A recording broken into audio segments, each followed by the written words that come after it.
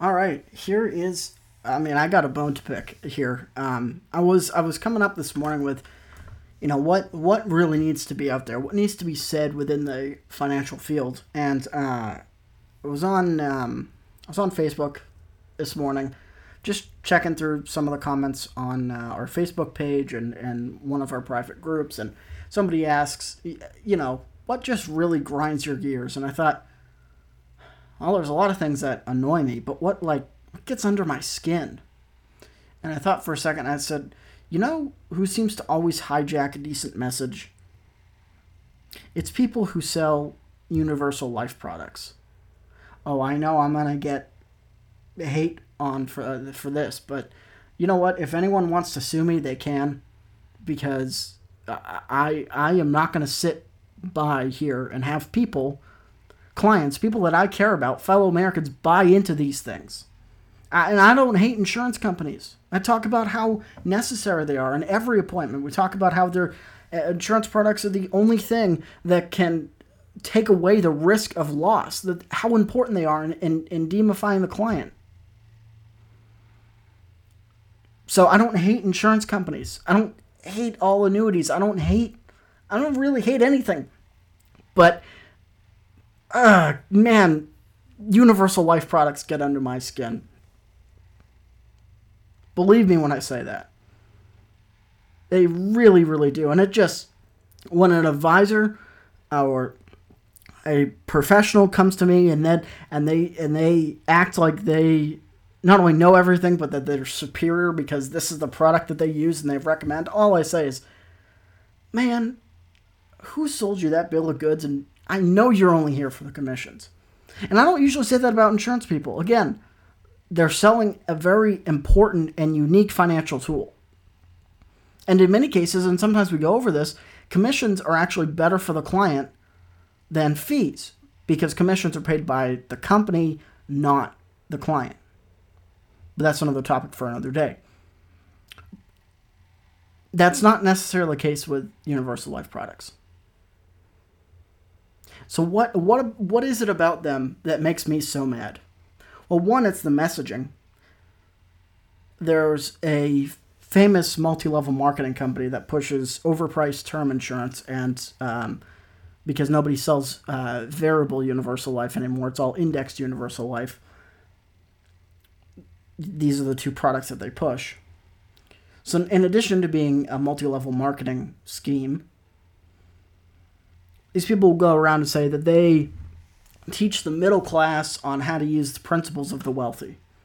And while they may teach some stuff about leverage, and although they wouldn't word it like that, and they may teach somewhat about opportunity cost, although maybe not as in depth as we would go, they only use that to push universal life products. What are universal life products? It's the idea that, and the original creation, just straight out flat UL, universal life products, universal life, is the idea that the reason it has its name is because the idea is that when you're younger, you buy into it and it acts more like a term policy, and then as you get older, it acts more like a whole life policy with some cash value in there, with adjustable death benefits. So let's say John is 27, he has a young family, he wants term insurance to cover the fact that if he dies, he wants his home to get paid off so his wife doesn't have to worry about that debt. Plus, she can take care of the groceries while she's also taking care of the kids, so that she can continue to live, at least for a little while she readjusts her life. And that's all well and good.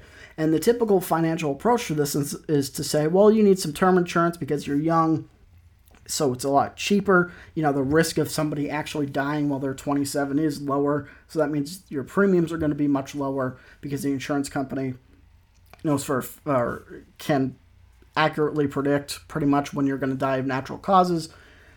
So the insurance company is willing to take a bet on that, and they'll give you a low premium, but a lot of a death benefit. So if an accident does happen, or for whatever reason, things happen. Maybe it's cancer, maybe it's something unpredictable.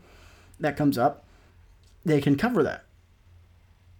But again, it's usually term, and then by the time they're 45, some financial people will tell you to get rid of it and not have any life insurance. Others will tell you to buy another, maybe a 10-year term or something like that, and then get rid of it. But the idea of universal life is that as you get older, it also has the whole life edition of cash value. And then as you get older, where you may want to use some of that cash value for other things, you would adjust the premium so the death benefit's lower now that you're older and you have more reserves and the like. In theory, then you'll adjust your strategy to have a lower death benefit, more cash value, more of a savings. So it acts more like a savings account, but you still have premiums. The whole methodology, how this ends up working in practice, is the insurance company has to build a universal life policy based on a term chassis. What this means is that it has the same underlying qualities of a term policy. What does this mean? This means that the insurance company, if they deem a certain class of people, let's say mildly overweight people between the ages of 25 and 45, maybe they are at a slightly higher risk over the past 20 years, so the insurance company reserves the right to raise the premium on that. That means that they can raise the premium on universal life contracts. It usually doesn't affect term contracts all that much because, again, it's a brief term and you could pretty much easily just drop it and move to a different company. Universal life, because of the cash value aspect, if you were to do that, you would surrender the cash value, you would get either a lump sum or maybe you could 1035 it, but there's the risk of incurring a tax penalty. And also, there are internal fees if it is something like an indexed universal life policy. And then an indexed universal life policy takes the cash value and ties it to an index. Instead of paying dividends and being in traditionally safe investments with the insurance company, instead an indexed universal life policy is tied to a stock index. And the selling point of this is you will never have a 0 year. There is a floor, and your money will never reach zero. Yeah, that's what the contract says, but it's in the market, and there are fees attached to the fact that it's in the market. So you may not have a 0 year. You may have a year 1%, which sounds great when the rest of the market's doing, negative 28. I'm using 2008 as an example here. But those fees don't stop, do they? And when you account for the fees, you actually get like a negative 2, negative 3% return.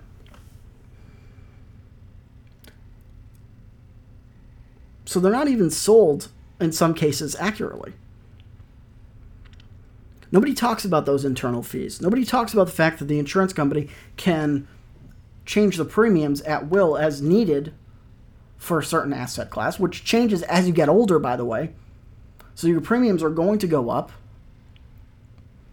And if you stop paying those premiums, which you have the right to do in some cases, it's going to create a loan against the cash value to pay for the premium. And if the market crashes and you get a negative year and you have an outstanding loan on top of it, not exactly a recipe for success now, is it? But nobody ever talks about that part. They only talk about there's a floor so you don't lose money, and this is what rich people use now. No. This is salesmanship. This is sales tactics. This has hurt a lot of middle-class people. My first ever mentor, really smart guy. He's known for teaching other agents, as he has created this whole program around his financial philosophies, and he's got really unique financial calculators, and just an absolute genius. Probably could have built a rocket ship if he wanted to. Just really smart with numbers. But he always used to say, universal life is abbreviated in the industry to UL. He says, it actually really means you lose. And I want you to keep that in mind as we go forth today. Universal life stands for you lose. Universal life contracts are things to be wary about. That is what grinds my gears. This has been your financial lesson for the day. I'm Kevin Prendeville, and we'll see you tomorrow on The Kevin Prendeville Show.